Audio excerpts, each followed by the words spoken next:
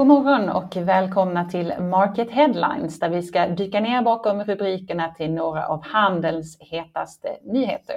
Denna morgon har vi kastat om laguppställningen och vid min sida finns idag Isidor Beslik, reporter på Market, och Daniel Norman, redaktör på Market och Dagligvarunytt.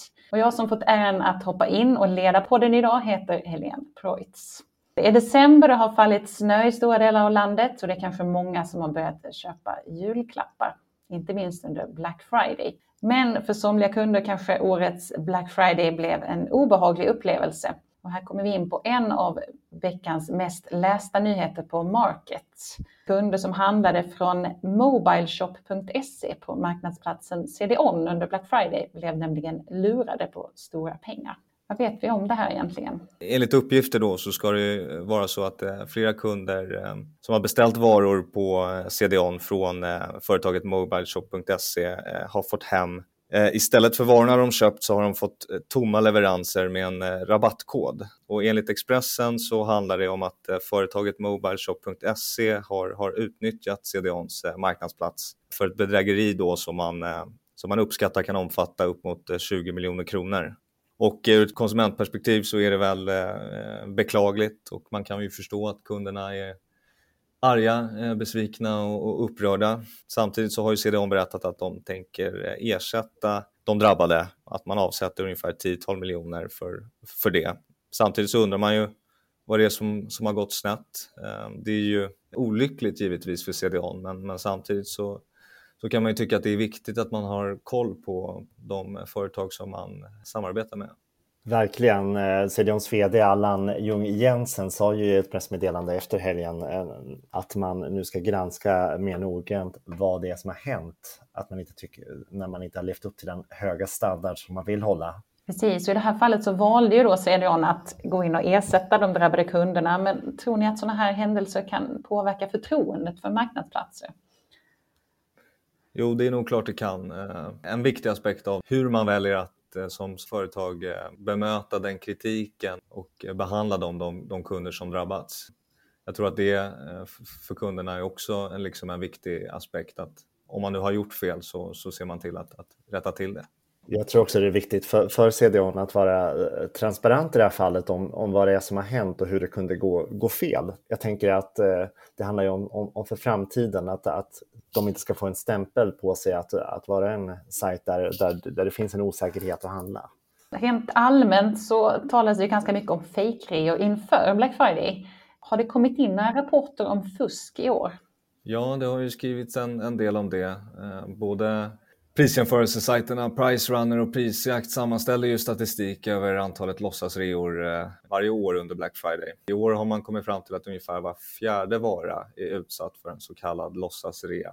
Det är då en produkt som har smyghöjts i förväg, ofta efter sommaren, för att sedan sänkas lagom till rean. Och som sagt så var ju då en fjärdedel ungefär av produkterna i år föremål för sådana här fake-reor. Men det är ingen dramatisk ökning från tidigare år, utan den siffran ligger alltjämt i närheten av ungefär en fjärdedel då. Det verkar ändå vara någonting som kunderna är ganska medvetna om, vad jag förstår, och någonting som lyftes inte minst i vår egen enkät inför Black Friday. Vi ska förflytta oss från falsk marknadsföring och istället ägna oss åt marknadschefer. För en annan av veckans mest lästa nyheter är nämligen Markets kartläggning av handelns bäst betalda marknadschefer som har tagits fram i samarbete med Resumé. Så vad visar den här undersökningen? Där publicerar vi ju en lista med lönerna för 50 marknadschefer i detaljhandeln. Hur mycket de tjänar. Så det är väl liksom huvudsyftet med artikeln. Precis, så ska vi avslöja vem som tjänar det mest. Kan vi göra. Mikael Grimborg, marknadschef för Synsam, tjänade mest enligt den här listan. Och det är med ganska mycket.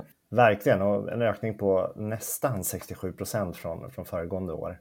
Och jag tycker ändå att det är intressant att den här listan visar att det är ganska stora skillnader överlag i lönerna då. Men enligt rekryteringskonsulten Claes Wallin så är det inga konstigheter riktigt. Lönerna kan skilja sig åt beroende på bland annat arbetsgivare och marknadsposition. Men en annan intressant aspekt är ju att det finns en ganska ojämn fördelning av män och kvinnor i den absoluta toppen. Bland de topp 10 som tjänade mest så var endast 3 kvinnor.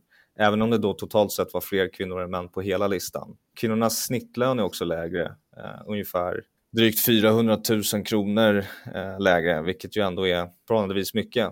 Har man någon förklaring till det här? Jag tänker väl att det delvis kan spegla en liksom generell ojämlikhet som finns över hela arbetsmarknaden.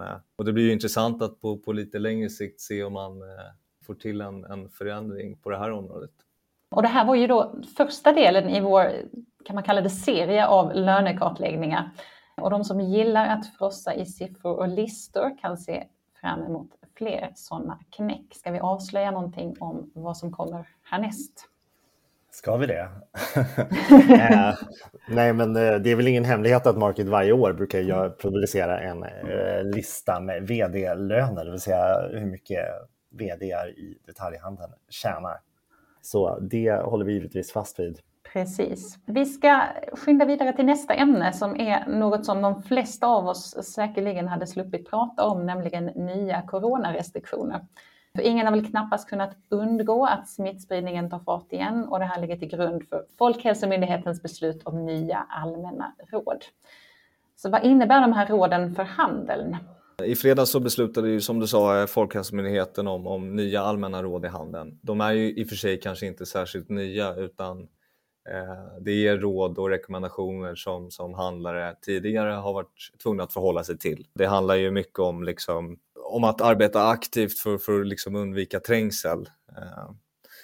Bland annat så ska man se till att det finns separata in- och utgångar och försöka minska stora köer och lite sådant som handlare har fått göra tidigare under pandemin. Inga stora nyheter just vad gäller restriktioner och råd i handeln kanske. Jag tycker ändå att det var noterbart att handeln är väldigt följsam på de här nya allmänna råden. Jag rörde mig i ett köpcentrum, i Ringens köpcentrum i Stockholm här i onsdags kväll, och man såg redan att de här skyltarna hade fått ta plats i butikerna igen. Det var noggrant var man skulle gå in och ut. Det fanns anslag om när det är lämpligt att besöka butiken om man vill undvika trängsel, alltså när det brukar vara minst kunder. Så det var väldigt tydligt att handeln hade varit snabba med att ta till sig de här nya allmänna råden. Känns som väl inövat kanske. Förmodligen. Har ni hört några reaktioner från handeln? Ja, jag talade med Scoretts vd Peter Blomqvist och han sa väl att man ser med försiktighet framåt här. Att många avvaktar för att se om det blir ytterligare restriktioner, tuffare restriktioner kanske. Bland annat så finns det ju en liten oro för att det här restriktionen om maxantal i butik återigen ska träda i kraft. Men det vet vi ju ingenting om i dagsläget. Det beror på hur smittspridningen fortlöper och hur regeringen och Folkhälsomyndigheten bedömer läget framåt. Ja, det hintades ju om nya restriktioner på den här presskonferensen. Är det något som kan påverka handeln? Det är väl svårt att veta i dagsläget. Jag pratade med Svensk Handel på morgonen efter presskonferensen och de sa väl att man nu får vänta och se. Men var väldigt noga med att uppmana butikerna att följa de här allmänna råden som infördes i onsdags för att på så sätt bidra till att situationen inte förvärrades. Men givetvis har de förhoppningen om att årets julhandel ska kunna bedrivas utan restriktioner för butikerna. Vi får avvakta och se helt enkelt. Trots dessa något dystra nyheter på slutet kan vi åtminstone glädja oss åt snön. Det är snart helg och vi önskar er alla en riktigt härlig andra advent. Tack för oss. Ha det gott.